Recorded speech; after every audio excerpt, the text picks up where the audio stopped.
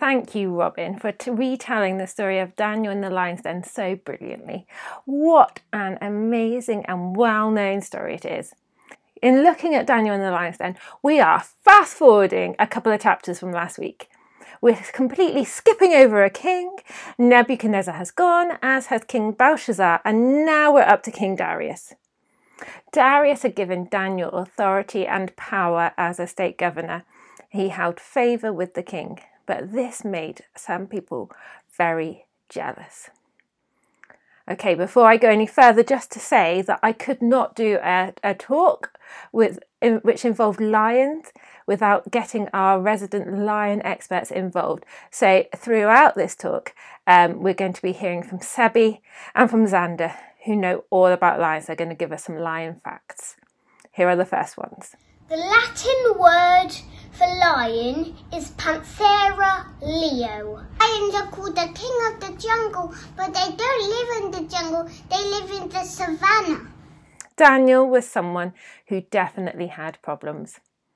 He was displaced from his home, his country, his community of people who believed the same as him, and he was with people who didn't understand and sometimes didn't respect his beliefs and faith. And now he was facing actual lions. A lion's roar can be heard from 5 miles away. Through this series, we've been thinking about what it means to stand. And this week in chapter 6, we're thinking about what it means to stand strong, like Daniel did. So I want to pause for a moment for us to think about what are problems we might be facing right now that might make it hard for us to stand strong. Maybe it's busyness and stress, maybe life challenges, maybe illness or worry, perhaps the actual physical situation we're in, or our health or our financial situation. But maybe the problem with standing strong comes from outside. Maybe it's the fear of criticism, or criticism itself, of being put down by other people. Maybe it's of comparing ourselves with others. So the advisors to the king were pretty critical of Daniel. They didn't like him very much, and they made it really clear. Now, I'm not very good at taking criticism, and I'm fearful of being criticised by others. I want to be bold in my faith, but I find it hard to do sometimes for fears of other people's comments or judgments. One place where criticism is rife is on social media. So it might surprise you to learn that I've recently embarked on Twitter. I now tweet very occasionally and very carefully, I might add. Do you know what? I really enjoyed my first week on Twitter when I had no followers. I could say anything out into the ether without fear of being judged. Now I have 7 followers, and I'm aware that what I post could be retweeted by many more. My words and actions might have a very tiny amount of power, and I am being followed by someone who has 16,000 people following them. What must it be like to have that kind of influence, impact, but also be exposed potentially to so much judgment and criticism? Now, you may not be a social media superstar, and you might chat freely and openly online. Maybe you shy away from that, but you are confident in how you approach people in real life. Maybe you don't feel confident at all, but you have 1 or 2 key people or friends that you feel able to share with. We all have influence and a voice, but we need to know how to stand strong in our faith when it might rattle others, or situations might rattle it. When we stand out, as Ed talked about in the first week, we need to be prepared to stand strong. We're all called to stand out, to be a city on a hill. It says in Matthew 5, "You are the light of the world. A town built on a hill cannot be hidden. Neither do people put a lamp and put it under a bowl. Instead, they put it on a stand, and it gives light to everyone in the house.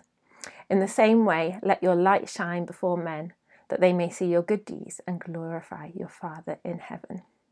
But how do we do that? Let's return to Daniel and see how he stood strong.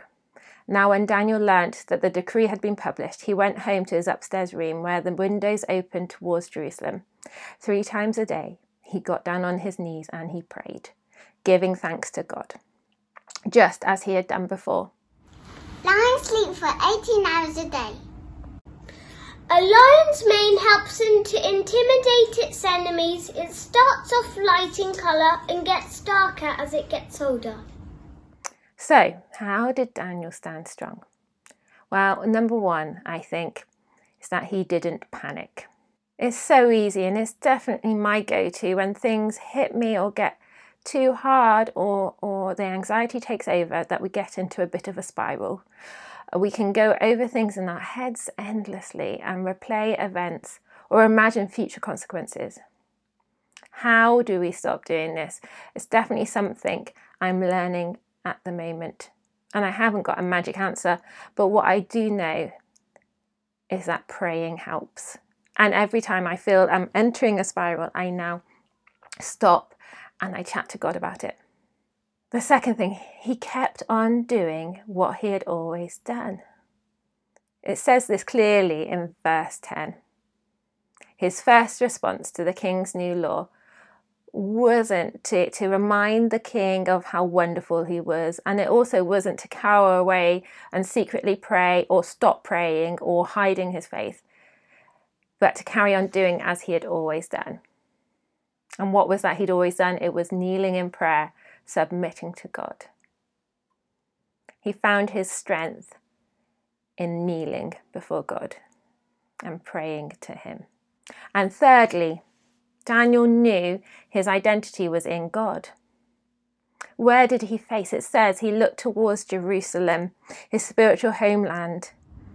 Lions live in a group of around 15 members called a pride. So going back to Twitter, when you sign up for a Twitter account, you have to you can write a sentence or two about who you are so that other people know if they want to follow you, if they find you interesting. Some people are really witty and funny with what they write. Others write about their achievements, and others their job title. And I really struggled. I really struggled with knowing what to write. What was my identity? I asked my boys what I should put in, and they said mighty mummy. So I was mighty mummy for a few days, and then I didn't feel that mighty as a mummy, so I took that out again. It's really hard to know what our identity is. And I think often our identity just becomes a statement of what we do. And that leaves us open and vulnerable when we don't feel like we're doing enough or we're not doing good enough. At those times, the feedback we receive, even if it's not meant to be critical, can hurt us. I definitely think I'm at my most vulnerable when I don't think I'm doing good enough. And it's a reminder to turn back to God and remember who he says I am in him and who he is. Daniel didn't remind the king of all the years of good work he had done for him. He looked to God instead. He prayed to God. So I think it's really valuable being part of a prayer triplet or a small group, or having a small group of people that you can be accountable with to remind you who you are in God. So in summary, Daniel, to stand strong, he didn't panic. He prayed. He kept on doing what he had always done, which was to pray. And he knew his identity was in God because he knelt before God and prayed. So I just want us to think about, where in your life do you need to risk some lions? Or maybe you've got enough lions going on right now and you need to remind yourself to do what you've always done. But how do you keep on doing what you've always done?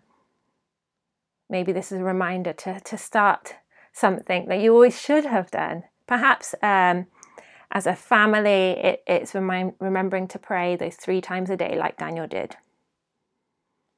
And how can you remind yourself of your identity in God? What practices can you put in place to remind yourself of who you are in God?